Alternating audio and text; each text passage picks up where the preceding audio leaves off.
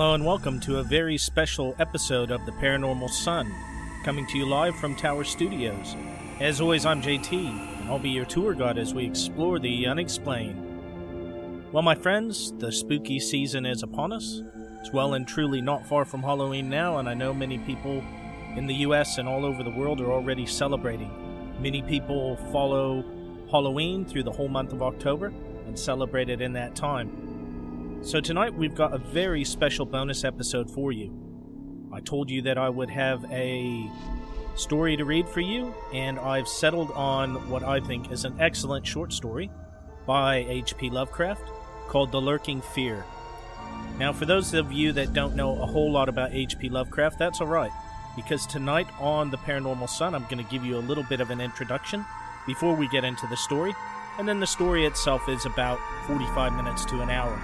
So, don't get caught up too much if you don't know who H.P. Lovecraft was, or if you don't know a whole lot about him, because tonight I'm going to give you a crash course in H.P. Lovecraft, who's one of the most influential writers of the 20th century. I do have one very quick piece of general show business first. I just wanted to give you a little bit of an update about what's going on with episodes for the show. So, right now, tonight, it is the 22nd of October here. So, this weekend, I'll be continuing to work on part 2 of the Betty and Barney Hill case. I still don't know at this time if it's going to be only 2 episodes or if it's going to be 3 or more. So, we'll get that, we'll cross that bridge when we get there. But I'll be working on that. So, that should be out on Wednesday for your normal release. Sorry I missed this week's normal Wednesday release, but that's why I'm doing this special bonus episode for you. And then Halloween's coming up on the 31st, obviously, and sometime before Halloween, so probably the 29th or the 30th, my time, so in the U.S., just one day further ahead, so the 29th here is the 28th there, the 30th here is the 29th there. I will be having the second annual Halloween Spooktacular of the Paranormal Sun, and this time we'll be going through some of my stories and experiences of living in California and some of the things that I went through. Now, I have had a few people get in touch with me and say, hey, JT, what's the cutoff for our Halloween stories? Well, ideally, folks, like I say, we're sitting on the 22nd right now. If you want your story to be on that Halloween special, I would say you would want to get it to me no later than the 27th. So the 27th, Wednesday the 27th here. That's Tuesday the 26th in the U.S. So 1, 2, 3, 4, 5 days, basically. If you get it to me in that time, I'll read it on air. So, like I say, if you're still interested, if you'd still like me to read your listener stories or anything else on air, just let me know. If not, hey, that's fine. I'll dig up some other stuff from California to keep you interested. So that was it. I just wanted to give you a bit of an update on kind of what is the menu for the upcoming shows and when I'm going to release what. That's the plan right now. I've got a few interviews as well I'll be doing in that time, so it's going to be a very busy week and a half or so, but hey, that's what it is. The pollen's back here, unfortunately, a lot of high winds, and also the end of October around this time of year is always difficult because someone who is very near and dear to me, their birthday was October the 20th, and it's always been difficult for me to spend October without my mom. So, I miss her, and I know we all go through this in life, and I know it's part of life and everything else, but I'm human just like everyone else, and we all have to grieve, and we all process things in our own way and at our own speed. So, with all of that being said, we're not going to do a News of the Damned tonight. I'm just going to give you a pretty brief overview of H.P. Lovecraft and his life. And I do think it is important that I address it because, as I've said before, there are people out there running around who act like H.P. Lovecraft was the Adolf Hitler of the literary world, and he was this super racist, misogynist, and everything else. And I just want to set the record straight as far as what is true about H.P. Lovecraft, as far as what we know, and what isn't true. Now, one interesting thing, in preparing for the episode, I wanted to, as I always do try to, and oftentimes when we're dealing with someone who's been passed away for, let's see, 70 plus years now. When we're dealing with someone like that, oftentimes, well and truly more than 70 years. Anyway, when we're dealing with someone who's been gone that long, their works, most of their works end up in the public domain. And so I can share those recordings and the like. And some others I just take a calculated risk in releasing certain things because I just feel that you need to hear it. Well, anyway, believe it or not, there's no known recording of H.P. Lovecraft. No known recording of him talking about anything. There was apparently, he made one recording, at least that we know of. He wrote in a letter that he made a recording of himself singing, but he dropped the record and broke it. So we don't know of any recording. Now, you can look around on the internet, and there are certain people who say, this is an H.P. Lovecraft recording, but they're recreations or they're viral videos for movies and different things that have been put out. Anyway, I would have loved to have brought you the voice of the man himself, but I couldn't. Instead, I'm going to give you a good background on his life. Now, a good bit of this is from Wiki, and there's a link in the show notes as always, but I just want to make sure that I cite the fact that most of this about his life really comes from Wiki. So, HP, what does HP stand for? No, not Hewlett-Packard. Howard Phillips. So it's Howard Phillips Lovecraft was his full name. He was born on August the 20th, 1890, and he passed away on March the 15th, 1937. So he was 46 years old when he passed away. He died fairly young, and I'll give you a quick summation about why at the end. But he was an American writer of weird, science, fantasy, and horror fiction. Lovecraft is best known for his creation of a body of work that became known as the Cthulhu mythos. Now, we've talked about it a few times on here, especially when I talked about Pohnpei and the Nan Madol ruins. We talked about Cthulhu and the mythos and Aurelia and all of that. But anyway, Howard Philip Lovecraft is very much like Vincent van Gogh. In his time, he was respected by some of his fellow writers and some other people, but he was very much not well known, and that's part of the reason why there aren't recordings, because you're not talking about someone who is super famous, and therefore people were going to him and wanting to record different things with him. I do believe in his life, the most he ever got paid for any piece of work that he published was $750. And by today's money, that'd be a few thousand. So I think that off the top of my head, it's about $6,000 or $7,000 US. So you can see why the man lived in poverty for much of his life. So Lovecraft basically, he wasn't the first, but he was really the person who everyone coined the term when referring to his work. You're really talking about what they call cosmic horror. So we're talking about horror on a grand scale. And I'll explain a bit more of that as we get into this. So it says, Lovecraft's literary corpus is based around the idea of cosmicism, which was simultaneously his personal philosophy and the main theme of his fiction. According to his philosophy, humanity was an unimportant part of an uncaring cosmos that could be swept away at any moment. To support this point, his stories include fantastic and science fiction elements that represented the perceived fragility of anthropocentrism. Anthropocentrism. Sorry, I've never seen that word before. Having an interest in scientific discoveries, he incorporated then-current scientific discoveries into his stories. These stories generally take place in a fictionalized version of New England, and that fictionalized area has been referred to as Lovecraft Country. I'm pretty sure most of you would have heard that name, and I will get back into that shortly. Civilizational decline also plays a major role in his works, as he believed that the West was in decline during his lifetime.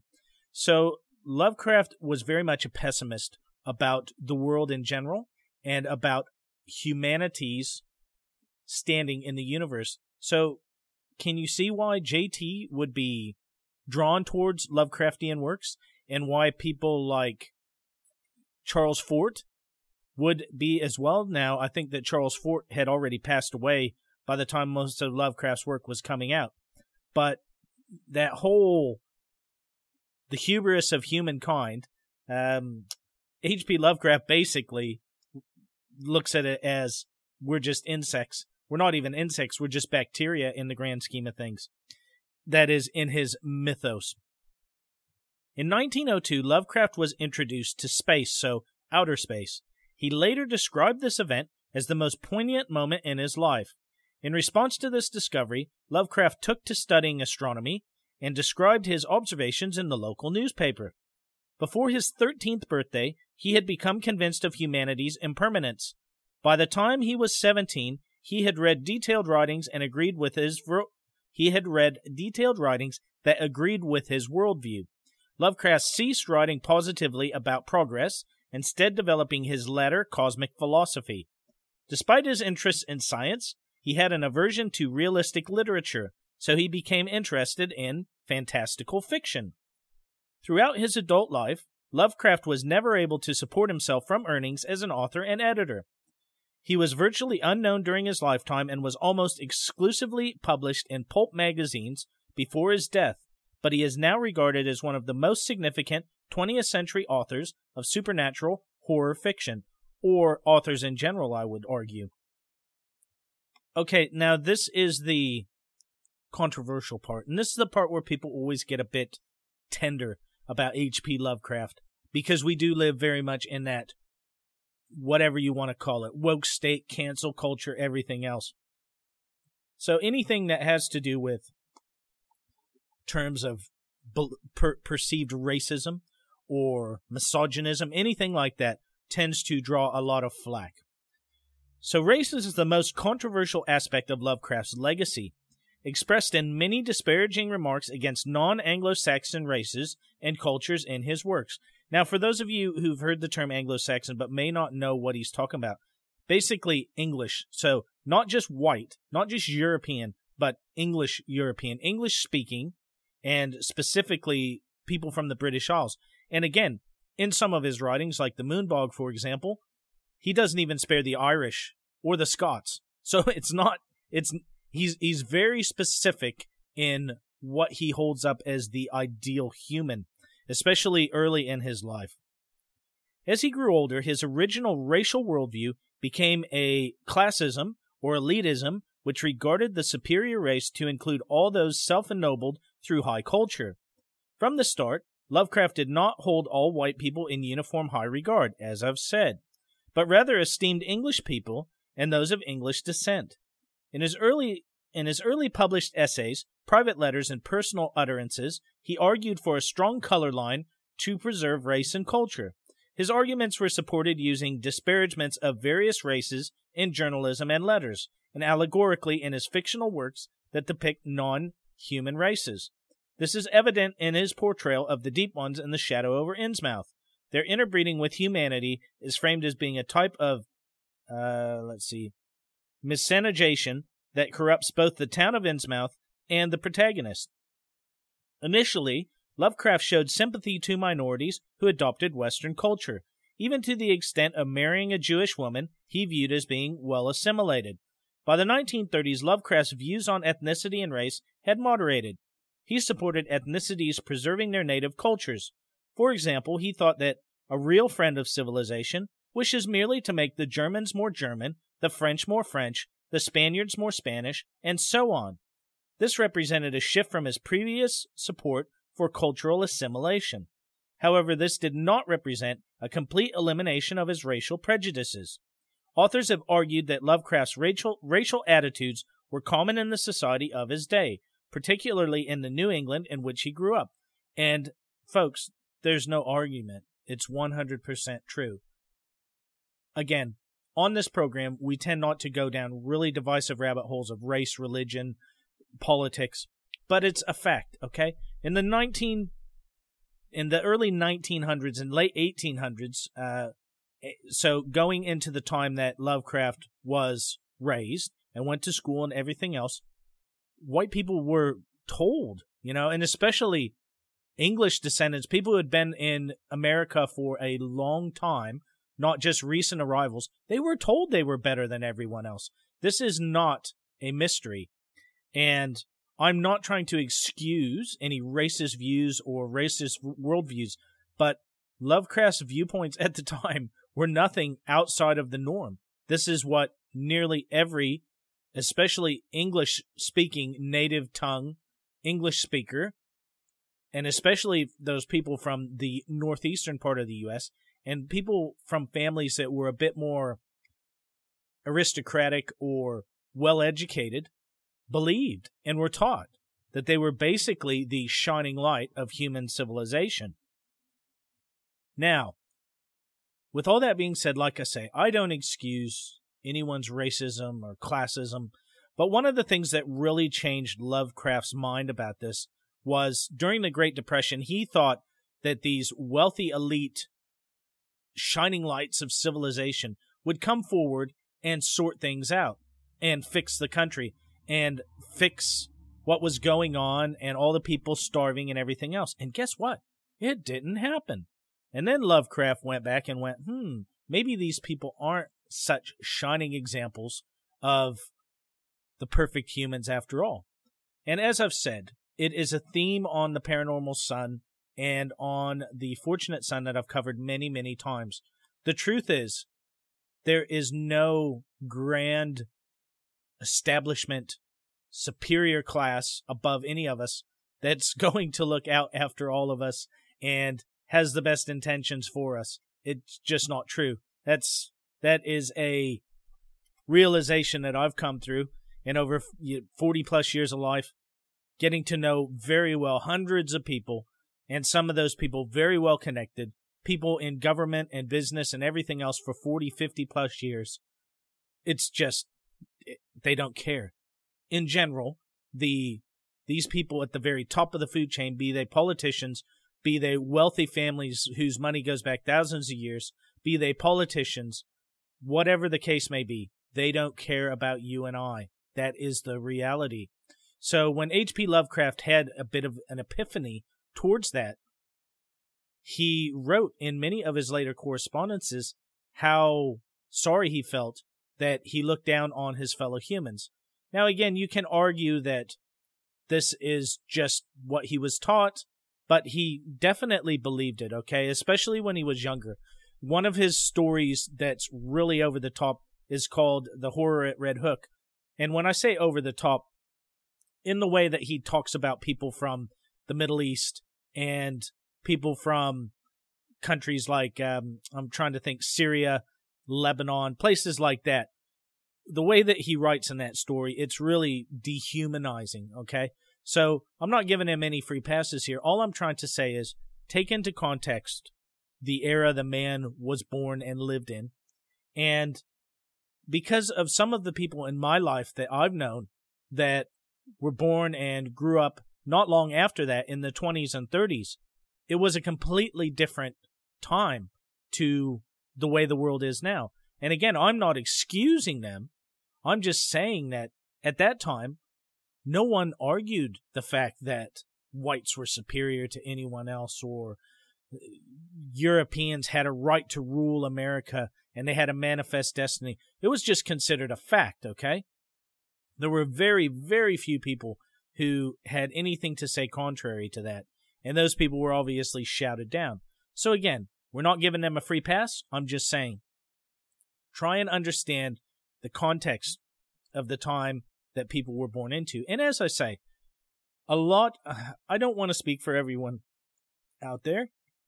And of course, yes, there are things that people do now that 100 years ago may have been acceptable and now they're horrific. Yeah, I fully get that. I do understand that. But again, to basically want to tear down someone's works, all of their works, based on that, to me is just ridiculous.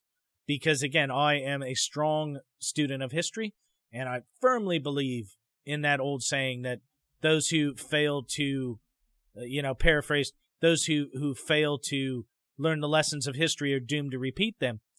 And I do think that it's very important that we weigh these things up, and that, as with all of us, we're all human, and we all have really negative things about us. I feel there are very few people that I've ever met that don't have some really negative things, myself included, and I've aired most of them on this program. Some of the things I've done in my life I'm not proud of, and I think that most of us especially those of us that are older. I think that most of us have things we can look back at and say, wow, I really wish I wouldn't have done that. But that is part of learning in life. And so Lovecraft definitely learned as he aged. And again, he didn't even make it to 50, but he already had those regrets, and he already had some of those feelings that he wished he wouldn't have been that way. But it is what it is. I just wanted to contextualize some of the things that have been said about Lovecraft. Now he needs to be canceled and all of his work and blah, blah, blah, blah, blah, and give you a bit more of the reality check of when and how he was raised. And again, not making excuses, just stating facts, okay? Now, when we start talking about H.P. Lovecraft and why he's so well known, well, I'll tell you, folks, you could not believe the amount of people, millions and millions of people, who have been influenced and impacted by the works of H.P. Lovecraft. As I say, a very distinct corollary in my mind is Vincent van Gogh, because it was August Derleth, I want to say off the top of my head. August Derleth is the man who basically took Lovecraft's works after he passed away and started republishing in them and getting them out there for people to enjoy. And so if it wasn't for August Derleth, H.P. Lovecraft may have been one of the quote-unquote lost masters. But very much like Vincent van Gogh, he was only really well-known and became famous after his death, and well after his death. We're talking about the late 60s before he really got well-known. I mean, yeah, there were some people picking it up in the 50s. But, at the best, we're talking about 20-plus years after the man died before he really got quote-unquote discovered. But some of the famous writers that have been heavily influenced by Lovecraft are Stephen King, may have heard of him, Ramsey Campbell, and Alan Moore. So Alan Moore of the Watchmen series. Now, also, Mike Mignola. So ever since the introduction of the character Hellboy for Dark Horse Comics in 1993, the heavy influence of H.P. Lovecraft in Mike Mignola's work has been readily apparent. Now, I know that our chapter president in Illinois, Chris, I know that he read the Hellboy comics when we were in school. I didn't really read the comics, but I saw the films. And like in the first film, the one that had Ron Perlman in it, and they had those giant snakes or worms, whatever they were. You see a creature like that, and I instantly think of H.P. Lovecraft, or when they kept showing kind of the flashing other dimension and those giant creatures that were ruling the world. H.P. Lovecraft all over it, okay? Now, Lovecraft also directly influenced H.R. Geiger's iconic design for the Alien movies and inspired John Carpenter's creation, The Thing. So John Carpenter has said repeatedly how much H.P. Lovecraft has had an influence on his works. Now, as I say, in Hellboy, acclaimed director Guillermo del Toro has cited Lovecraft as a major influence on his career. And one of the things that I've been really disappointed about was that there was talk about them making a big budget movie about At the Mountains of Madness, which is one of Lovecraft's longer and better written works, I think. Really does an excellent job of the suspension of the horror element and everything else and building it up. And there was talk of him doing this movie that was going to be several $100 million budget. And they just fiddled around and it never happened. And he's had other projects, and he's basically said, I'm not going to say never, but it's not going to be in the near future, which is really sad to me, because there has not been a big budget, straight up adaptation of Lovecraft that has really become a big hit or has been done well. Now, there are people out there would say Lovecraft's works can't be adapted to the screen, but I would argue with that. I remember growing up hearing the same thing about J.R.R. Tolkien and Lord of the Rings. Oh, they'll never make Lord of the Rings movies because they can't adapt it to the big screen. And what was it, $2 or $3 billion between the 3 Lord of the Rings films and the Hobbit films? So that goes to show you that, yes, it can happen. And I do hold out hope that in my lifetime, there will be something like Call of Cthulhu or any of the great films, Whisper and Darkness, me personally, one of my favorite Lovecraft stories. I'd love to see something like that, or Mountains of Madness, released in the big screen theaters. I don't go and watch a lot of movies, but if something like that comes out and it's got good reviews, I'll be out there to see it. Now, Roger Corman. Now, he's known for his uncountable B-movies and the help he had in jump-starting the careers of Hollywood stars like Dennis Hopper, David Carradine, and Jack Nicholson, just to name a few. He's said time and time again how much Lovecraft influenced his works. Now, other films that mention Lovecraft or elements of his works include Army of Darkness, the Necronomicon, of course, The Evil Dead 2. Now, there are many other movies, but those are the biggest movies that you may have heard of. Now, TV programs that mention Lovecraft or elements of his work. Babylon 5, Dark Shadows, Monsters, Hercules the Legendary Journeys, believe it or not, Night Gallery, the Real Ghostbusters cartoon that came out when I was a kid. And then music. He's had a huge influence on music, believe it or not. Metallica alone have 3 songs inspired by his works. One is called The Call of Cthulhu, but it's not spelled like Cthulhu. It's spelled K-T-U-L-U. And it's an instrumental piece. And I remember when I first heard that on Ride the Lightning, thinking, wow, that's a really weird title for a song. And at that time, I really didn't know as much about Lovecraft, so I was just a teenager. But as time went on, it was obvious to me what he was talking about. Now, on the 3rd album, Master of Puppets, and I listened to this song over and over and over because it's a great song. And it's called The Thing That Should Not Be, and it's basically based on Cthulhu. And then finally on Death Magnetic, which came out in 2008, they have a song called All Nightmare Long, and that's also based on Lovecraft. Now, Black Sabbath, one of my favorite bands of all time. Easily in JT's Mount Rushmore of rock bands is Black Sabbath. Now, Black Sabbath's first album was called Beyond the Wall of Sleep. Now, it derived its name from the 1919 story, Beyond the Wall of Sleep. So, very interesting how tied in many of these things are. Now, another band that if all of the music out there was free to use and I could use it liberally in the program, this is a band that you would have heard a lot of their music by now, and that's Blue Oyster Cult, or BOC. Now, they did ETI, which was Extraterrestrial Intelligence, and that made reference to The King in Yellow, which is it's a Robert Chambers story called The King in Yellow, but it's got a tie-in with Hastur and Lovecraft.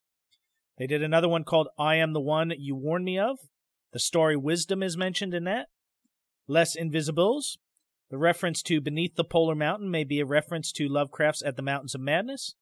Also, the lyrics The Empress Lay Sleeping to the Rhyme of the Star Clock may refer to the return of the Great Old Ones. And then in The Presence of Another World, the phrase, when the stars are right, is spoken.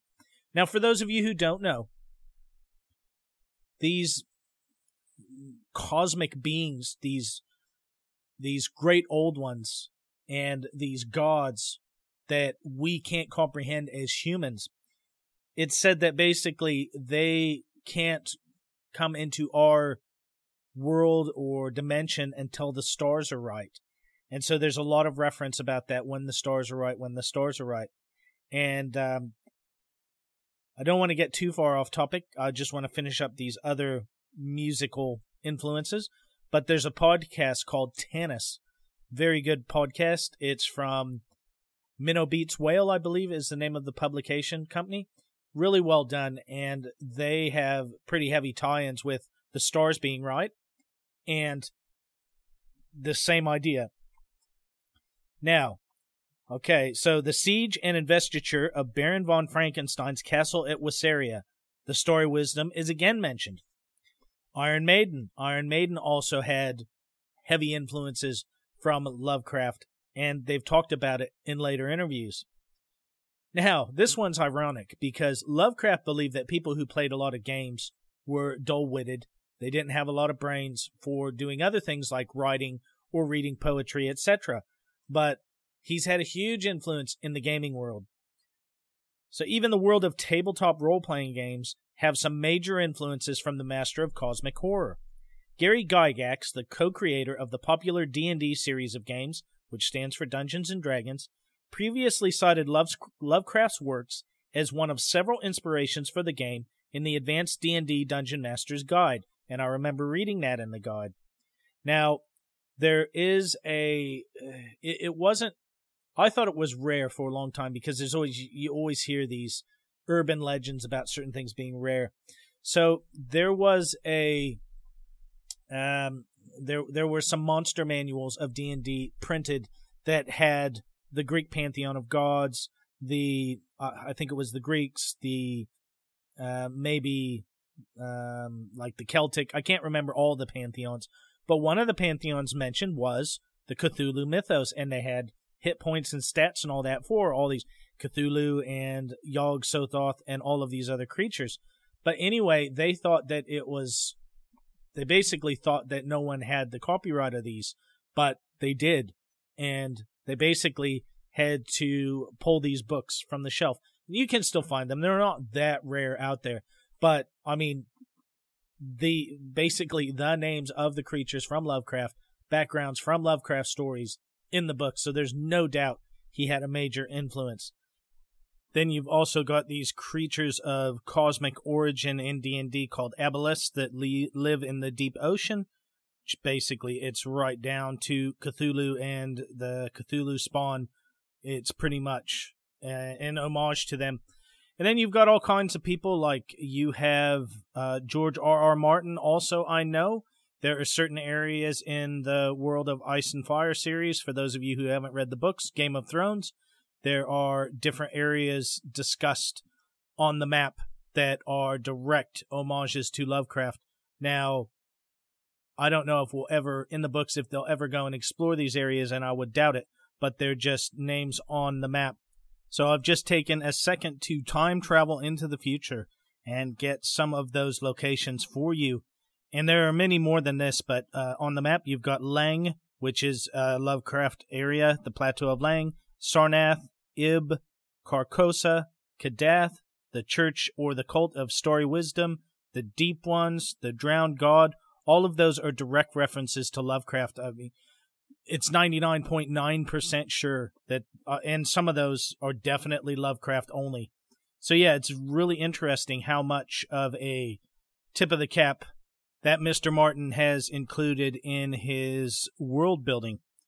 Now, as far as other games go, besides the D&D tie-ins, there's a very successful role-playing tabletop game called Call of Cthulhu, and there are all kinds of different tie-ins and campaigns where you can basically do campaigns all the way back to Roman times at least, and maybe earlier, I'm not sure, all the way into outer space. So you can do old times, you can focus on the 20s and 30s of kind of the Lovecraft-inspired stories, or you can go way back in time into the future.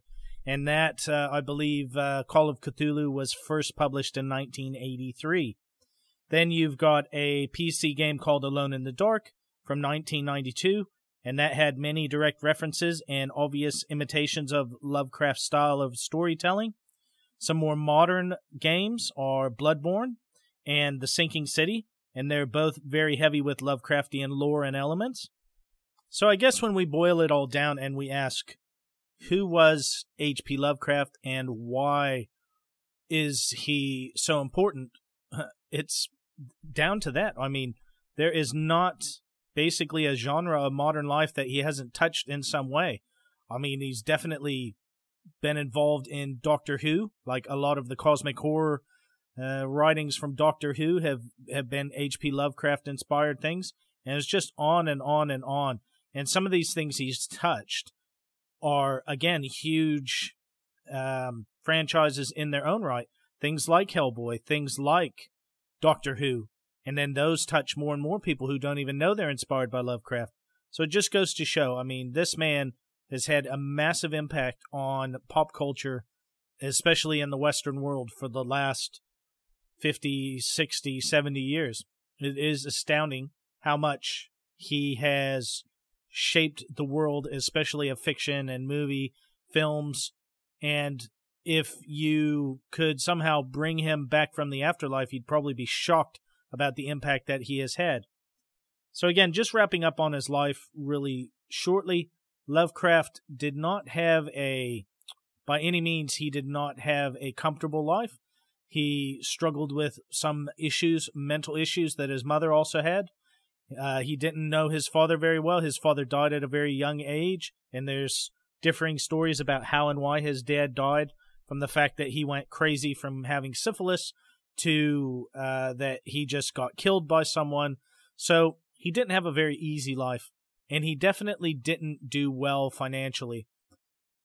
Probably the happiest days of his life was when he was young and his mother and him moved in with his grandfather, who was a multimillionaire at the time and had a huge house with a bunch of books, thousands of books in his library and everything else.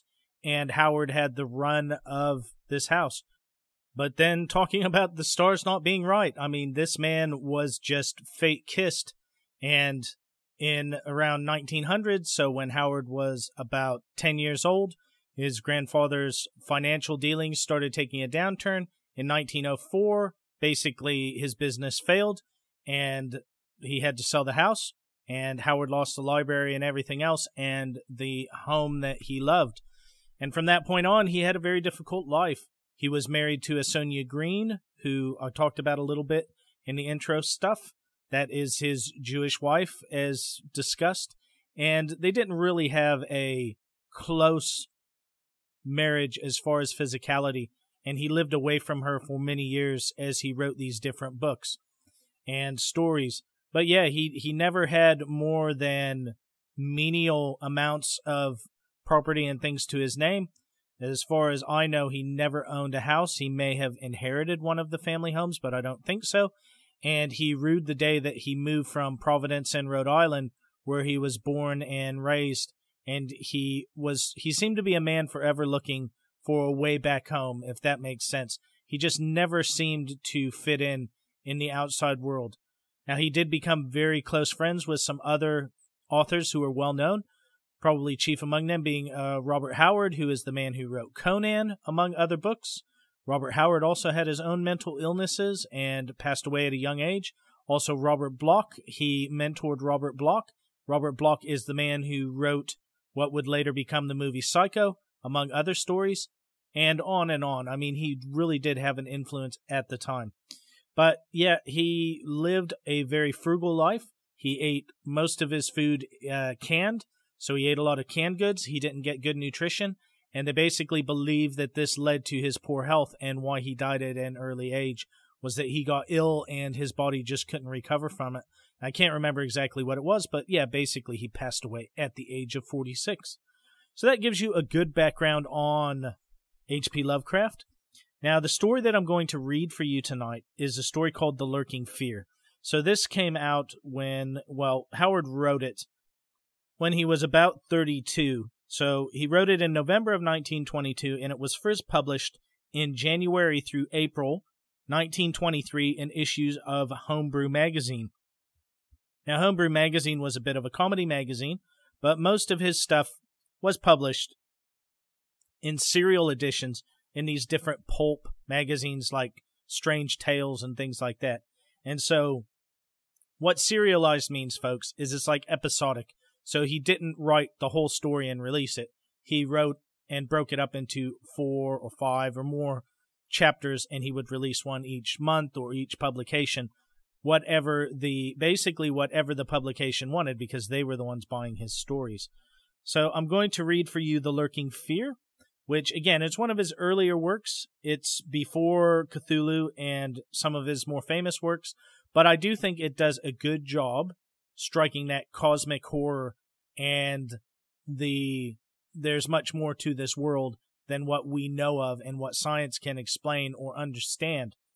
Now, unfortunately, I don't have any really good sound effects or anything for this, so I do apologize. It's just going to be me reading it. But I do hope that you enjoy this story from H.P. Lovecraft called The Lurking Fear. I think it's a great place to start in your Lovecraft journey if you've never heard of him before.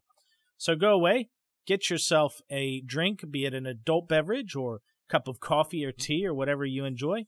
And if you want to get some snacks, something to enjoy and sit back and relax, this is an excellent Halloween story. So sit back, relax, folks, and I'm going to read for you The Lurking Fear by H.P. Lovecraft. And there is a link in the show notes to all of this, and also where you can go and find the story for yourself. So I am about to dim the lights and read this by candlelight in Tower Studios. I do hope you enjoy, and once I finish the story, that's going to be it. So there won't be a wrap-up at the end, and I will talk to you early next week. The Lurking Fear by H.P. Lovecraft. 1. The Shadow on the Chimney. There was thunder in the air on the night that I went to the deserted mansion atop Tempest Mountain to find the Lurking Fear. I was not alone, for foolhardiness was not then mixed with that love of the grotesque and the terrible, which has made my career a series of quests for strange horrors in literature and in life. With me were 2 faithful and muscular men, for whom I had sent when the time came, men long associated with me in my ghastly explorations, because of their peculiar fitness. We had started quietly from the village, because of the reporters who still lingered about after the eldritch panic of a month before, the nightmare-creeping death. Later I thought they might aid me, but I did not want them then. Would to God I had let them share the search, that I might not have had to bear the secret alone so long, to bear it alone for fear the world would call me mad, or go mad itself at the demonic implications of the thing. Now that I am telling it anyway, lest the brooding make me a maniac, I wish I had never concealed it, for I, and I only, know what manner of fear lurked on that spectral and desolate mountain. In a small motor car, we covered the miles of primeval forest and hill until the wooded ascent checked it. The country bore an aspect more than usually sinister as we viewed it by night and without the accustomed crowds of investigators, so that we were often tempted to use the acetylene headlights despite the attention it might attract. It was not a wholesome landscape after dark, and I believe I would have noticed its morbidity even had I been ignorant of the terror that stalked there. Of wild creatures there were none. They are wise when death leers close. The ancient lightning-scarred trees seemed unnaturally large and twisted, and the other vegetation unnaturally thick and feverish, while curious mounds and hummocks in the weedy, fulgurite-pitted earth reminded me of snakes and dead men's skulls swelled to gigantic proportions. Fear had lurked on Tempest Mountain for more than a century. This I learned at once from newspaper accounts of the catastrophe which first brought the region to the world's notice.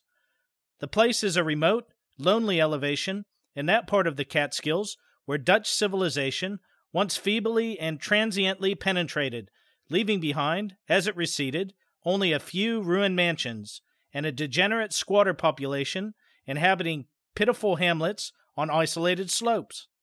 Normal beings seldom visited the location till the state police were formed, and even now only infrequent troopers patrol it. The fear, however, is an old tradition throughout the neighboring villages, since it is a prime topic in the simple discourse of the poor mongrels who sometimes leave their valleys to trade hand-woven baskets for such primitive necessities as they cannot shoot, raise, or make. The Lurking Fear dwelt in the shunned and deserted Martens mansion, which crowned the high but gradual eminence, whose liability to frequent thunderstorms gave it the name of Tempest Mountain. For over 100 years the antique, grove-circled stone house had been the subject of stories, incredibly wild and monstrously hideous. Stories of a silent, colossal creeping death, which stalked abroad in summer. With whimpering insistence, the squatters told tales of a demon which seized lone wayfarers after dark, either carrying them off or leaving them in a frightful state of gnawed dismemberment, while sometimes they whispered of blood trails towards the distant mansion. Some said the thunder called the Lurking Fear out of its habitation, while others said the thunder was its voice. No one outside the backwoods had believed these varying and conflicting stories, with their incoherent, extravagant descriptions of the half-glimpsed fiend. Yet not a farmer or villager doubted that the Martens mansion was ghoulishly haunted. Local history forbade such a doubt. although no ghostly evidence was ever found by such investigators as had visited the building after some especially vivid tale of the squatters. Grandmothers told strange myths of the Martens spectre, myths concerning the Martens family itself, its queer hereditary dissimilarity of eyes, its long unnatural annals, and the murder which had cursed it. The terror which brought me to the scene was a sudden and portentous confirmation of the mountaineers' wildest legends. One summer night, after a thunderstorm of unprecedented violence, the countryside was aroused by a squatter stampede, which no more delusion could create. The pitiful throngs of natives shrieked and whined of the unnameable horror which had descended upon them, and they were not doubted. They had not seen it, but had heard such cries from one of their hamlets that they knew a creeping death had come. In the morning, citizens and state troopers followed the shuddering mountaineers to the place where they said the death had come. Death was indeed there. The ground under one of the squatters' villages had caved in after a lightning stroke, destroying several of the malodorous shanties. But upon this property, damage was superimposed, an organic devastation which paled it to insignificance. Of a possible 75 natives who had inhabited this spot, not one living specimen was visible. The disordered earth was covered with blood, and human debris bespecked too vividly the ravages of demons' teeth and talons, yet no visible trail led away from the carnage. That some hideous animal must be the cause, everyone quickly agreed. Nor did any tongue now revive the charge that such cryptic deaths form merely the sordid murders common in decadent communities. That charge was revived only when about 25 of the estimated population were found, missing from the dead, and even then it was hard to explain the murder of 50 by half that number. But the fact remained that on a summer night a bolt had come out of the heavens and left a dead village whose corpses were horribly mangled, chewed, and clawed. The excited countryside immediately connected the horror with the haunted Martens mansion, though the localities were over 3 miles apart. The troopers were more skeptical, including the mansion only casually in their investigations, and dropping it altogether when they found it thoroughly deserted. Country and village people, however, canvassed the place with infinite care, overturning everything in the house, sounding ponds and brooks, beating down bushes, and ransacking the nearby forests. All was in vain. The death that had come had left no trace save destruction itself. By the second day of the search, the affair was fully treated by the newspapers, whose reporters overran Tempest Mountain.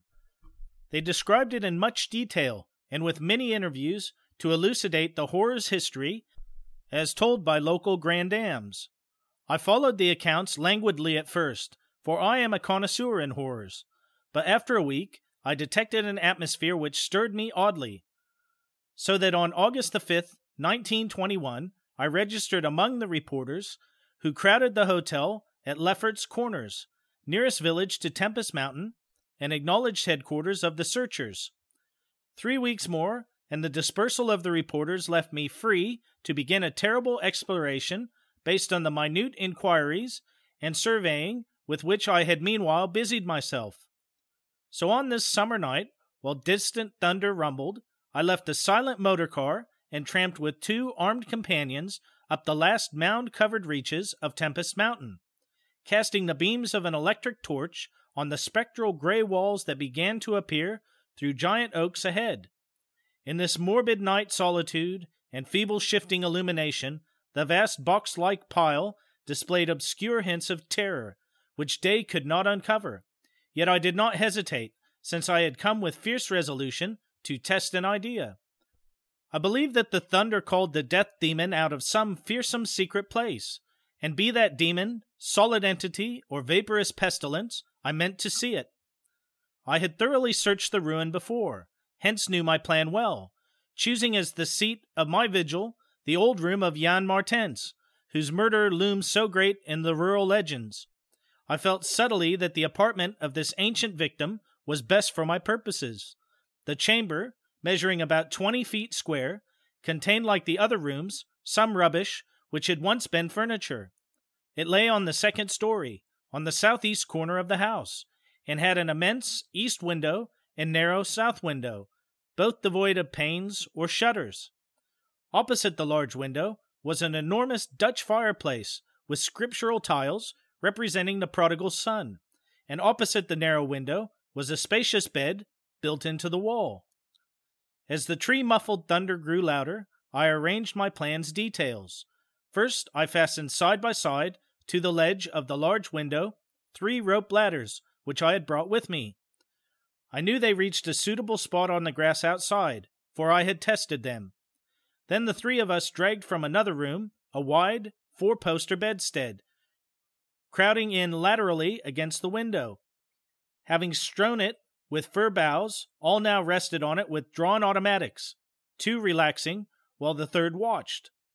From whatever direction the demon might come, our potential escape was provided. If it came from within the house, we had the window ladders.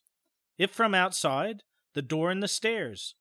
We did not think, judging from precedents, that it would pursue us far, even at worst. I watched from midnight to 1 o'clock, when in spite of the sinister house, the unprotected window, and the approaching thunder and lightning, I felt singularly drowsy. I was between my 2 companions, George Bennet being toward the window, and William Toby toward the fireplace. Bennet was asleep, having apparently felt the same anomalous drowsiness which affected me, so I designated Toby for the next watch, although even he was nodding. It is curious how intently I had been watching that fireplace. The increasing thunder must have affected my dreams, for in the brief time I slept, there came to me apocalyptic visions. Once I partly awakened, probably because the sleeper toward the window had restlessly flung an arm across my chest. I was not sufficiently awake to see whether Toby was attending to his duties as sentinel, but felt a distinct anxiety on that score. Never before had the presence of evil so poignantly oppressed me. Later I must have dropped asleep again, for it was out of a phantasmal chaos that my mind leaped when the night grew hideous with shrieks beyond anything in my former experience or imagination.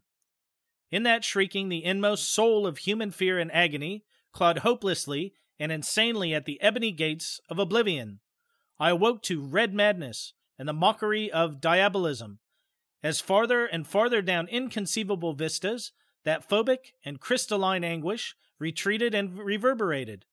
There was no light, but I knew from the empty space at my right that Toby was gone. God alone knew whither. Across my chest still lay the heavy arm of the sleeper at my left. Then came the devastating stroke of lightning which shook the whole mountain, lit the darkest crypts of the hoary grove, and splintered the patriarch of the twisted trees. In the demon flash of a monstrous fireball, the sleeper started up suddenly, while the glare from beyond the window threw his shadow vividly upon the chimney above the fireplace from which my eyes had never strayed. That I am still alive and sane is a marvel I cannot fathom.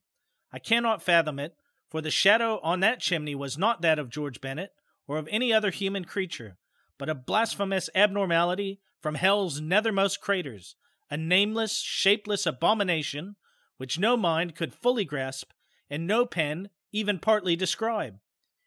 In another second I was alone in the accursed mansion, shivering and gibbering.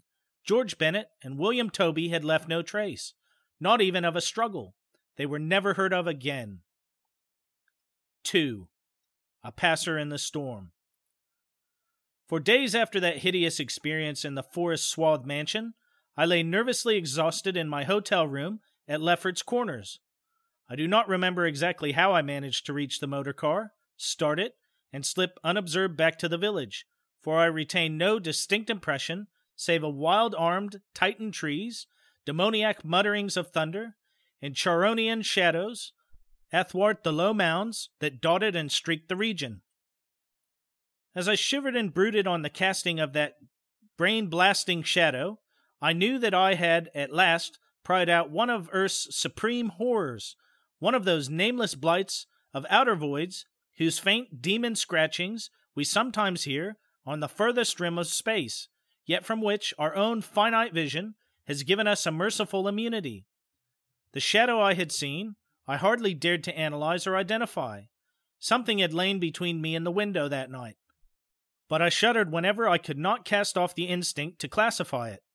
If it had only snarled, or bayed, or laughed titteringly, even that would have relieved the abysmal hideousness. But it was so silent. It had rested a heavy arm, or foreleg, on my chest. Obviously it was organic, or had once been organic. Jan Martens, whose room I had invaded, was buried in the graveyard near the mansion. I must find Bennett and Toby, if they lived.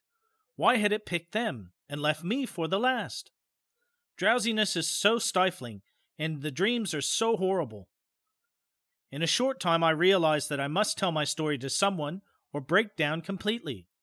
I had already decided not to abandon the quest for the lurking fear, for in my rash ignorance, it seemed to me that uncertainty was worse than enlightenment, however terrible the latter might prove to be.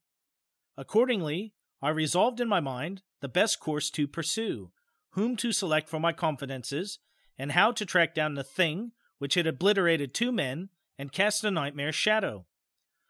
My chief acquaintances at Lefferts Corners had been the affable reporters, of whom several still remained to collect final echoes of the tragedy. It was from these that I determined to choose a colleague, and the more I reflected, the more my preference inclined towards one Arthur Monroe, a dark, lean man of about 35, whose education, taste, intelligence, and temperament all seemed to mark him as one not bound to conventional ideas and experiences. On an afternoon in early September, Arthur Monroe listened to my story. I saw from the beginning that he was both interested and sympathetic, and when I had finished he analyzed and discussed the thing with the greatest shrewdness and judgment. His advice, moreover, was eminently practical, for he recommended a postponement of operations at the Martens mansion until we might become fortified with more detailed historical and geographical data. On his initiative, we combed the countryside for information regarding the terrible Martens family, and we discovered a man who possessed a marvelously illuminating ancestral diary. We also talked at length with such of the mountain mongrels as had not fled from terror and confusion to remoter slopes, and arranged to proceed our culminating task, the exhaustive and definitive examination of the mansion, in the light of its detailed history, with an equally exhaustive and definitive examination of spots associated with the various tragedies of squatter legend. The results of this examination were not at first very enlightening, though our tabulation of them seemed to reveal a fairly significant trend, namely that the number of reported horrors was by far the greatest in areas either comparatively near the avoided house or connected with it by stretches of the morbidly overnourished forest. There were, it is true, exceptions. Indeed, the horror which had caught the world's ear had happened in a treeless space, remote alike from the mansion and from any connecting woods. As to the nature and appearance of the lurking fear, nothing could be gained from the scared and witless shanty dwellers. In the same breath, they called it a snake and a giant, a thunder devil and a bat, a vulture and a walking tree. We did, however, deem ourselves justified in assuming that it was a living organism highly susceptible to electrical storms, and although certain of the stories suggested wings, we believed that its aversion for open spaces made land locomotion a more probable theory. The only thing really incompatible with the latter view was the rapidity with which the creature must have traveled in order to perform all the deeds attributed to it. When we came to know the squatters better, we found them curiously likable in many ways. Simple animals they were, gently descending the evolutionary scale because of their unfortunate ancestry and stultifying isolation. They feared outsiders, but slowly grew accustomed to us, finally helping vastly when we beat down all the thickets and tore out all the partitions of the mansion in our search for the lurking fear. When we asked us to help find Bennett and Toby, they were truly distressed, for they wanted to help us, yet knew that these victims had gone as wholly out of the world as their own missing people, that great numbers of them had actually been killed and removed, just as the wild animals had long been exterminated. We were, of course, thoroughly convinced, and we waited apprehensively for further tragedies to occur. By the middle of October, we were puzzled by our lack of progress. Owing to the clear nights, no demoniac aggressions had taken place, and the completeness of our vain searches of house and country almost drove us to regard the lurking fear as a non-material agency. We feared that the cold weather would come on us and halt our explorations, for all agreed that the demon was generally quiet in winter. Thus there was a kind of haste and desperation in our last daylight canvass of the horror-visited hamlet, a hamlet now deserted because of the squatter's fear. The ill-fated squatter hamlet had borne no name, but had long stood in a sheltered, though treeless cleft between two elevations called respectively Cone Mountain and Maple Hill. It was closer to Maple Hill than to Cone Mountain, some of the crude abodes indeed being dugouts on the side of the former eminence. Geographically, it lay about 2 miles northwest of the base of Tempest Mountain, and 3 miles from the oak-girt mansion. Of the distance between the hamlet and the mansion, fully 2 miles and a quarter on the hamlet side was entirely open country, the plain being of fairly level character, save for some of the low, snake-like mounds, and having as vegetation only grass and scattered weeds.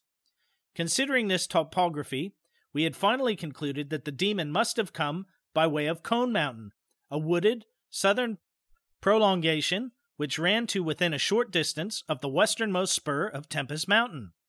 The upheaval of ground we traced conclusively to a landslide from Maple Hill, a tall, lone, splintered tree on whose side had been the striking point of the thunderbolt which summoned the fiend.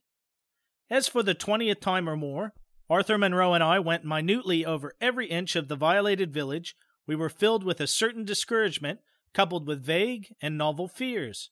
It was acutely uncanny, even when frightful and uncanny things were common, to encounter so blankly clueless a scene after such overwhelming occurrences, and we moved from beneath the leaden, darkening sky with that tragic, directionless zeal which results from a combined sense of futility and necessity of action. Our care was gravely minute. Every cottage was again entered. Every hillside dugout again searched for bodies. Every thorny foot of adjacent slope again scanned for dens and caves, but all without result. And yet, as I have said, vague, new fears hovered menacingly over us, as if giant bat-winged griffins squatted invisibly on the mountain-tops and leered with Abaddon eyes that had looked on trans-cosmic gulfs.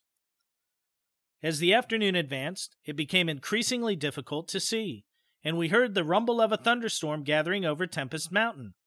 This sound, in such a locality, naturally stirred us, though less than it would have done at night. As it was, we hoped desperately that the storm would last until well after dark, and with that hope, turned from our aimless hillside searching toward the nearest inhabited hamlet to gather a body of squatters as helpers in the investigation. Timid as they were, a few of the younger men were sufficiently inspired by our protective leadership to promise such help. We had hardly more than turned, however, when there descended such a blinding sheet of torrential rain that shelter became an imperative. The extreme, almost nocturnal darkness of the sky caused us to stumble sadly, but guided by the frequent flashes of lightning and by our minute knowledge of the hamlet, we soon reached the least porous cabin of the lot, a heterogeneous combination of logs and boards whose still existing door and single tiny window both faced Maple Hill. Barring the door after us against the fury of the wind and rain, we put in place the crude window shutter which our frequent searches had taught us where to find. It was dismal sitting there on rickety boxes in the pitchy darkness, but we smoked pipes and occasionally flashed our pocket lamps about. Now and then we could see the lightning through the cracks in the wall. The afternoon was so incredibly dark that each flash was extremely vivid. The stormy vigil reminded me shudderingly of my ghastly night on Tempest Mountain. My mind turned to that odd question which kept recurring ever since the nightmare thing had happened, and again I wondered why the demon, approaching the 3 watchers either from the window or the interior, had begun with the men on each side and left the middleman till the last, when the Titan fireball had scared it away. Why had it not taken its victims in natural order, with myself second, from whichever direction it had approached? With what manner of far-reaching tentacles did it prey? Or did it know that I was the leader, and save me for a fate worse than that of my companions? In the midst of these reflections, as if dramatically arranged to intensify them, there fell nearby a terrific bolt of lightning, followed by the sound of sliding earth.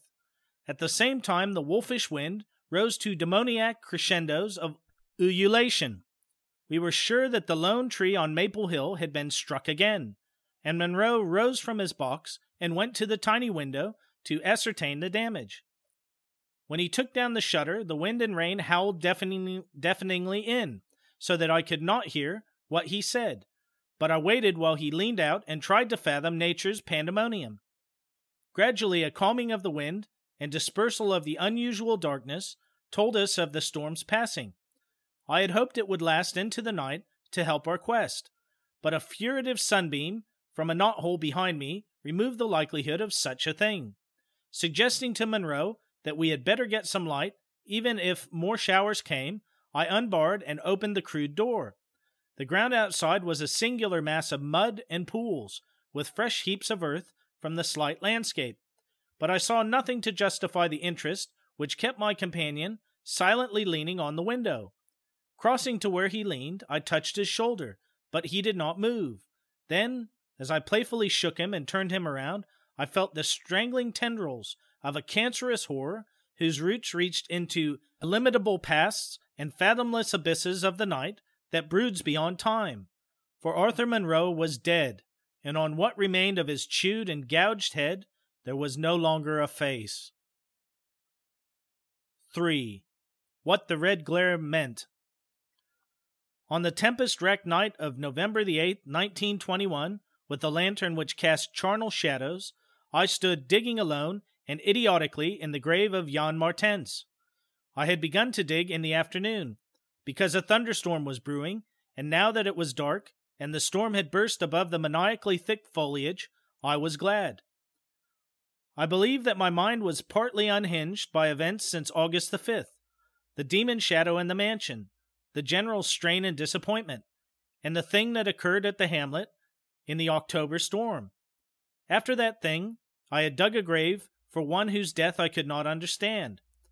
I knew that others could not understand either, so let them think that Arthur Monroe had wandered away. They searched but found nothing. The squatters might have understood, but I dared not frighten them more. I myself seemed strangely callous. That shock at the mansion had done something to my brain, and I could think only of the quest for a horror now grown to cataclysmic stature in my imagination, a quest which the fate of Arthur Monroe made me vow to keep silent and solitary. The scene of my excavations would alone have been enough to unnerve any ordinary man. Baleful primal trees of unholy size, age, and grotesqueness leered above me like the pillars of some hellish, druidic temple, muffling the thunder, hushing the clawing wind, and admitting but little rain. Beyond the scarred trunks in the background, illumined by faint flashes of filtered lightning, rose the damp, ivied stones of the deserted mansion, while somewhat nearer was the abandoned Dutch garden whose walks and beds were polluted by a white, fungus-fetid, overnourished vegetation that never saw full daylight. And nearest of all was the graveyard, where deformed trees tossed insane branches as their roots displaced unhollowed slabs and sucked venom from what lay below. Now and then, beneath the brown pall of leaves that rotted and festered in the antediluvian forest darkness, I could trace the sinister outlines of some of those low mounds which characterized the lightning-pierced region. History had led me to this archaic grave. History, indeed, was all I had after everything else ended in mocking Satanism. I now believed that the lurking fear was no material thing, but a wolf-fanged ghost that rode the midnight lightning, and I believed, because of the masses of local tradition I had unearthed in my search with Arthur Monroe, that the ghost was that of Jan Martens, who died in 1762. That is why I was digging idiotically in his grave. The Martens mansion was built in 1670 by Gerrit Martens, a wealthy New Amsterdam merchant who disliked the changing order under British rule, and had constructed this magnificent domicile on a remote woodland summit whose untrodden solitude and unusual scenery pleased him. The only substantial disappointment encountered in this site was that which concerned the prevalence of violent thunderstorms in summer. When selecting the hill and building his mansion, Mynheer Martens had laid these frequent natural outbursts to some peculiarity of the year, but in time he perceived that the locality was especially liable to such phenomena. At length, having found these storms injurious to his health, he fitted up a cellar in which he could retreat from their wildest pandemonium. Of Gerrit Martens's descendants, less is known than of himself, since they were all reared in hatred of the English civilization, and trained to shun such of the colonists as accepted it. Their speech was exceedingly secluded, and people declared that their isolation had made them heavy of speech and comprehension. In appearance, all were marked by a peculiar inherited dissimilarity of eyes, one generally being blue and the other brown. Their social contacts grew fewer and fewer, till at last they took to intermarrying with the numerous menial class about the estate. Many of the crowded family degenerated, moving across the valley, and merged with the mongrel population which was later to produce the pitiful squatters.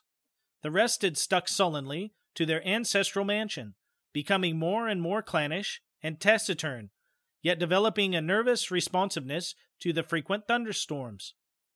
Most of this information reached the outside world through young Jan Martens, who, from some kind of restlessness, joined the colonial army when news of the Albany Convention reached Tempest Mountain. He was the first of Gerrit's descendants to see much of the world, and when he returned in 1760, after 6 years of campaigning, he was hated as an outsider by his father, uncles, and brothers, in spite of his dissimilar Martens eyes. No longer could he share the peculiarities and prejudices of the Martenses, while the very mountain thunderstorms failed to intoxicate him as they had before. Instead, his surroundings depressed him, and he frequently wrote to a friend in Albany of plans to leave the paternal roof. In the spring of 1763, Jonathan Gifford, the Albany friend of Jan Martens, became worried by his correspondent's silence, especially in view of the conditions and quarrels at the Martens mansion. Determined to visit Jan in person, he went into the mountains on horseback. His diary states that he reached Tempest Mountain on September the 20th, finding the mansion in great decrepitude. The sullen, odd-eyed Martenses, whose unclean animal aspect shocked him, told him in broken gutturals that Jan was dead. He had, they insisted, been struck by lightning the autumn before, and now lay buried behind the neglected, sunken gardens. They showed the visitor the grave, barren and devoid of markers. Something in the Martenses' manner gave Gifford a feeling of repulsion and suspicion, and a week later he returned with spade and mattock to explore the sepulchral spot. He found what he had expected, a skull crushed cruelly, as if by savage blows. So returning to Albany, he openly charged the Martenses with the murder of their kinsman. Legal evidence was lacking, but the story spread rapidly round the countryside, and from that time the Martenses were ostracized by the world. No one would deal with them, and their distant manor was shunned as an accursed place. Somehow they managed to live on independently by the products of their estate, for occasional lights, glimpsed from faraway hills, attested their continued presence. These lights were seen as late as 1810, but toward the last they became very infrequent. Meanwhile, there grew up about the mansion and the mountain a body of diabolic mystery. The place was avoided with doubled assiduousness and invested with every whispered myth tradition could supply.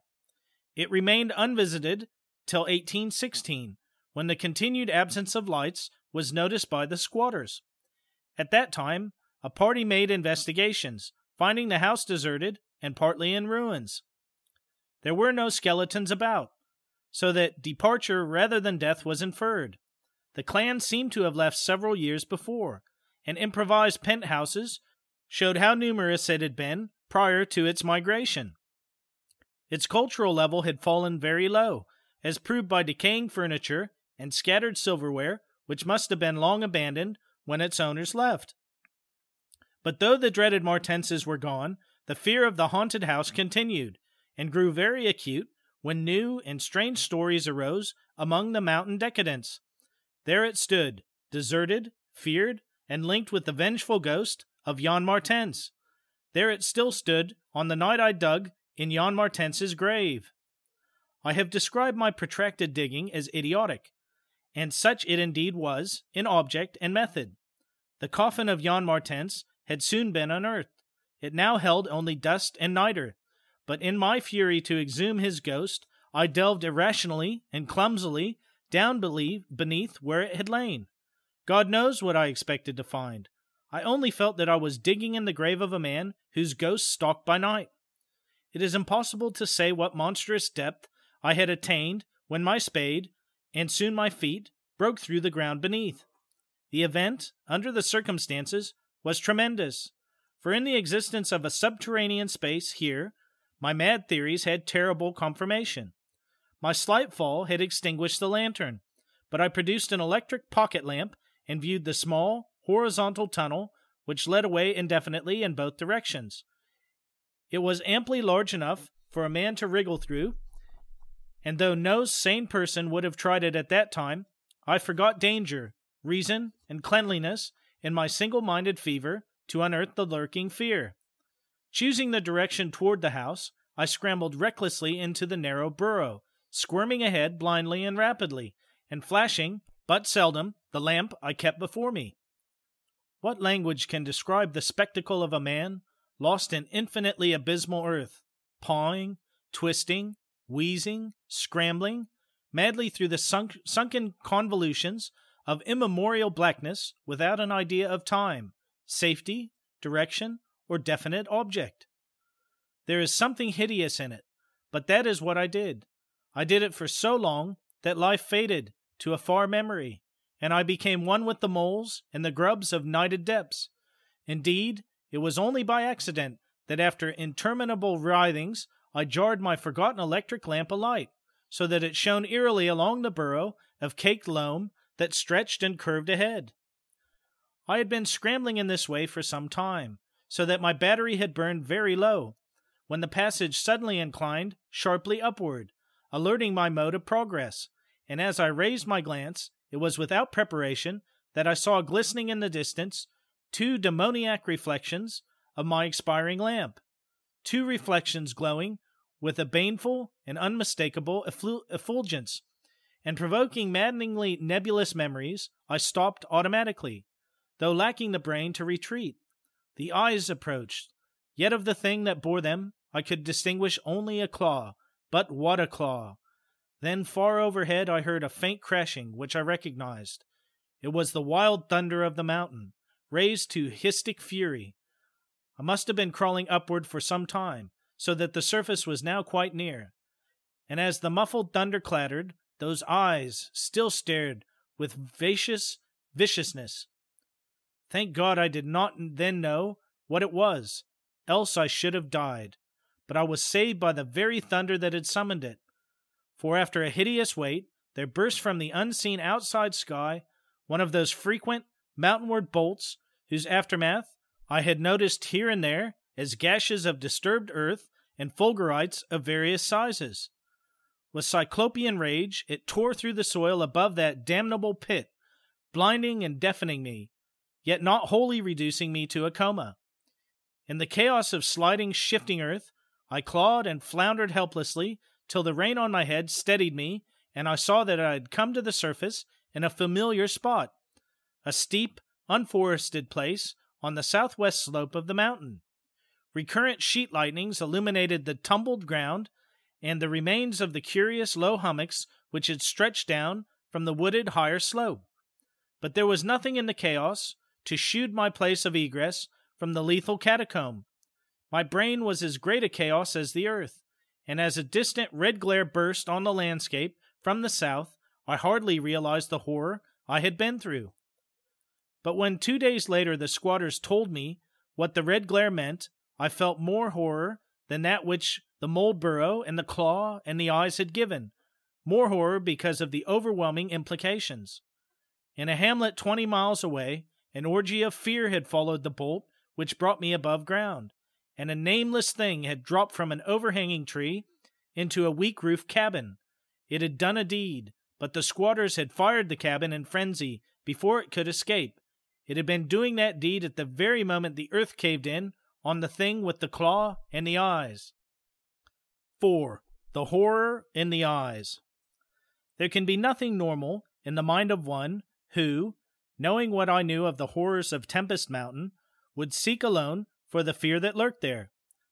That at least 2 of the fear's embodiments were destroyed, formed by a slight guarantee of mental and physical safety in the Acheron of multiform diabolism, yet I continued my quest with even greater zeal as events and revelations became yet more monstrous.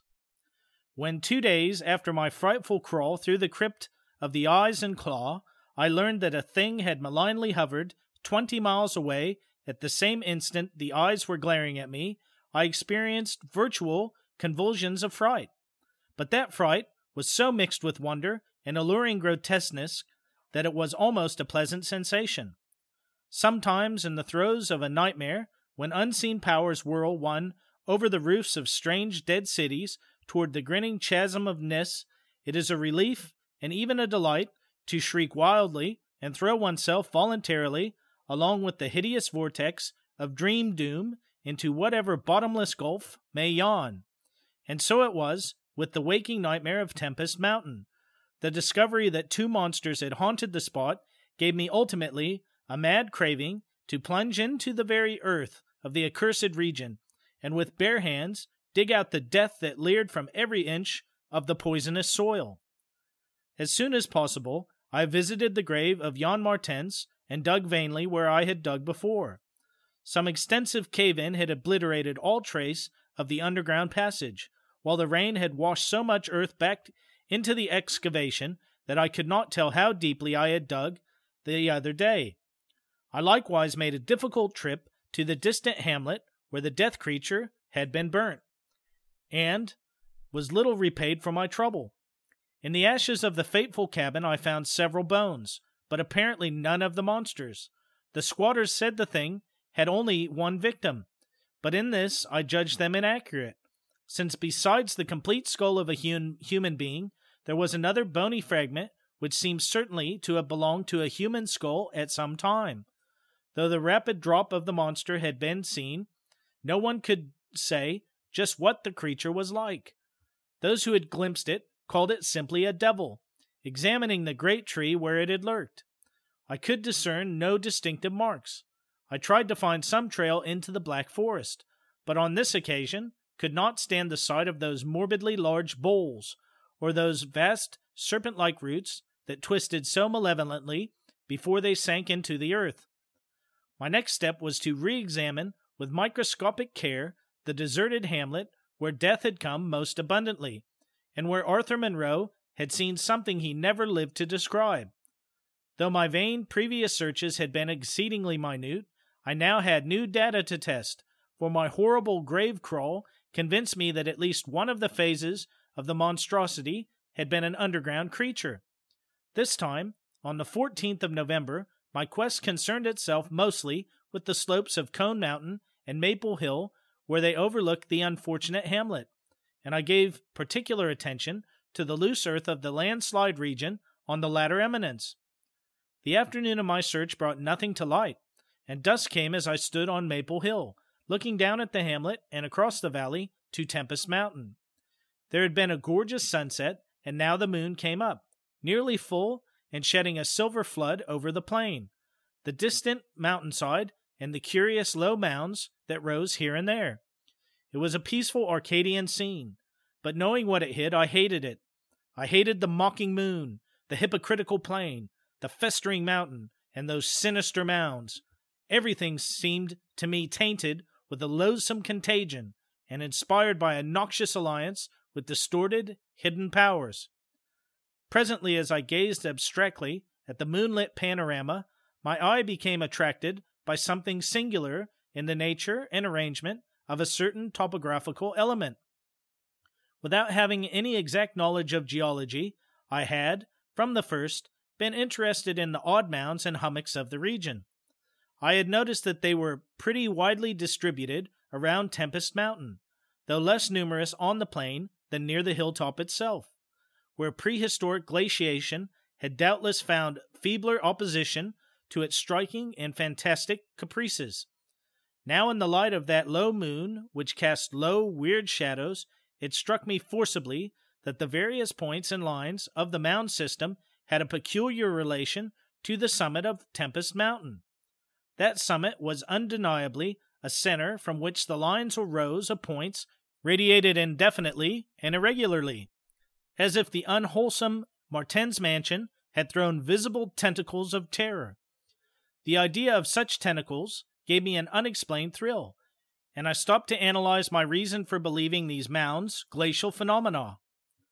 The more I analyzed, the less I believed, and against my newly opened mind there began to beat grotesque and horrible analogies based on superficial aspects and upon my experience beneath the earth. Before I knew it, I was uttering frenzied and disjointed words to myself. My God! Molehills! The damn place must be honeycombed. How many? That night at the mansion, they took Bennett and Toby first, on each side of us. Then I was digging frantically into the mound which had stretched nearest me, digging desperately, shiveringly, but almost jubilantly, digging and at last shrieking aloud with some unplaced emotion as I came upon a tunnel or burrow just like the one through which I had crawled on that other demoniac night. After that I recall running, spade in hand, a hideous run across moonlitten, mound-marked meadows and through diseased, precipitous abysses of haunted hillside forest, leaping, screaming, panting, bounding toward the terrible Martin's mansion. I recall digging unreasoningly in all parts of the briar-choked cellar, digging to find the core and center of that malignant universe of mounds. And then I recall how I laughed when I stumbled on the passageway, the hole at the base of the old chimney, where the thick weeds grew and cast queer shadows in the light of the lone candle I had happened to have with me. What still remained down in that hell hive, lurking and waiting for the thunder to arouse it, I did not know. 2 had been killed, perhaps that had finished it, but still there remained that burning determination to reach the innermost secret of the fear, which I had once more come to deem definite, material, and organic. My indecisive speculation whether to explore the passage alone and immediately with my pocket light, or to try to assemble a band of squatters for the quest, was interrupted after a time by a sudden rush of wind from outside, which blew out the candle and left me in stark blackness. The moon no longer shone through the chinks and apertures above me, and with a sense of fateful alarm, I heard the sinister and significant rumble of approaching thunder. A confusion of associated ideas possessed my brain, leading me to grope back toward the furthest corner of the cellar. My eyes, however, never turned away from the horrible opening at the base of the chimney, and I began to get glimpses of the crumbling bricks and unhealthy weeds as faint glows of lightning penetrated the woods outside and illumined the chinks in the upper wall. Every second I was consumed with a mixture of fear and curiosity. What would the storm call forth? Or was there anything left for it to call? Guided by a lightning flash, I settled myself down behind a dense clump of vegetation through which I could see the opening without being seen. If heaven is merciful, it will someday efface from my consciousness the sight that I saw, and let me live my last years in peace. I cannot sleep at night now, and have to take opiates when it thunders. The thing came abruptly and unannounced, a demon, rat-like scurrying from pits remote and unimaginable, a hellish panting and stifling grunting, and then, from that opening, beneath the chimney, a burst of multitudinous and leprous life, a loathsome night-spawned flood of organic corruption, more devastatingly hideous than the blackest conjurations of mortal madness and morbidity. Seething, stewing, surging, bubbling like serpent slime, it rolled up and out of that yawning hole, spreading like a septic contagion, and steaming from the cellar at every point of egress, streaming out to scatter through the accursed midnight forests and strew fear, madness, and death. God knows how many there were. There must have been thousands. To see the stream of them in that faint, intermittent lightning was shocking. When they had thinned out enough to be glimpsed as separate organisms, I saw that they were dwarfed, deformed, hairy devils, or apes, monstrous and diabolical caricatures of the monkey tribe. They were so hideously silent. There was hardly a squeal when one of the last stragglers turned with the skill of long practice to make a meal in a custom fashion on a weaker companion. Others snapped up what it left and ate with slavering relish. Then, in spite of my days of fright and disgust, my morbid curiosity triumphed, and as the last of the monstrosities oozed up alone from that netherworld of unknown nightmare, I drew my automatic pistol and shot it under cover of the thunder. Shrieking, slithering, torrential shadows of red viscous madness, chasing one another through endless, ensanguined corridors of purple, fulgurous sky, formless phantasms and kaleidoscopic mutations of a ghoulish remembered scene, forests of monstrous, overnourished oaks with serpent roots twisting and sucking unnameable juices from the earth, verminous with millions of cannibal devils, mound-like tentacles groping from underground nuclei of polypus perversion, insane lightning over malignant ivied walls and demon arcades choked with fungus vegetation. Heaven be thanked for the instinct which led me unconscious to places where men dwell, to the peaceful village that slept under the calm stars of clearing skies. I had recovered enough in a week to send to Albany for a gang of men to blow up the Martens mansion and the entire top of Tempest Mountain with dynamite, stop up all the discoverable mound burrows, and destroy certain overnourished trees whose very existence seemed an insult to sanity. I could sleep a little after they had done this, but true rest will never come as long as I remember that nameless secret of the lurking fear. The thing will haunt me, for who can say the extermination is complete, and that analogous phenomena do not exist all over the world? Who can, with my knowledge, think of the earth's unknown caverns without a nightmare dread of future possibilities? I cannot see a well or a subway entrance without shuddering. Why cannot the doctors give me something to make me sleep, or truly calm my brain when it thunders? What I saw in the glow of my flashlight, after I shot the unspeakable straggling object, was so simple that almost a minute elapsed before I understood and went delirious. The object was nauseous, a filthy, whitish gorilla thing with sharp, yellow fangs and matted fur. It was the ultimate product of mammalian degeneration, the frightful outcome of isolated spawning, multiplication, and cannibal nutrition above and below the ground, the embodiment of all the snarling chaos and grinning fear that lurked behind life. It had looked at me as it died, and its eyes had the same odd quality that marked those other eyes which had stared at me underground and excited cloudy recollections. One eye was blue, the other was brown. They were the dissimilar Martens eyes of the old legends, and I knew in one inundating cataclysm of voiceless horror what had become of that vanished family, the terrible and thunder-crazed House of Martens. Well, folks, I hope that you enjoyed that story. It's one of my favorites from H.P. Lovecraft, and I hope that you have a great week, and I'll talk to you next week. Take care.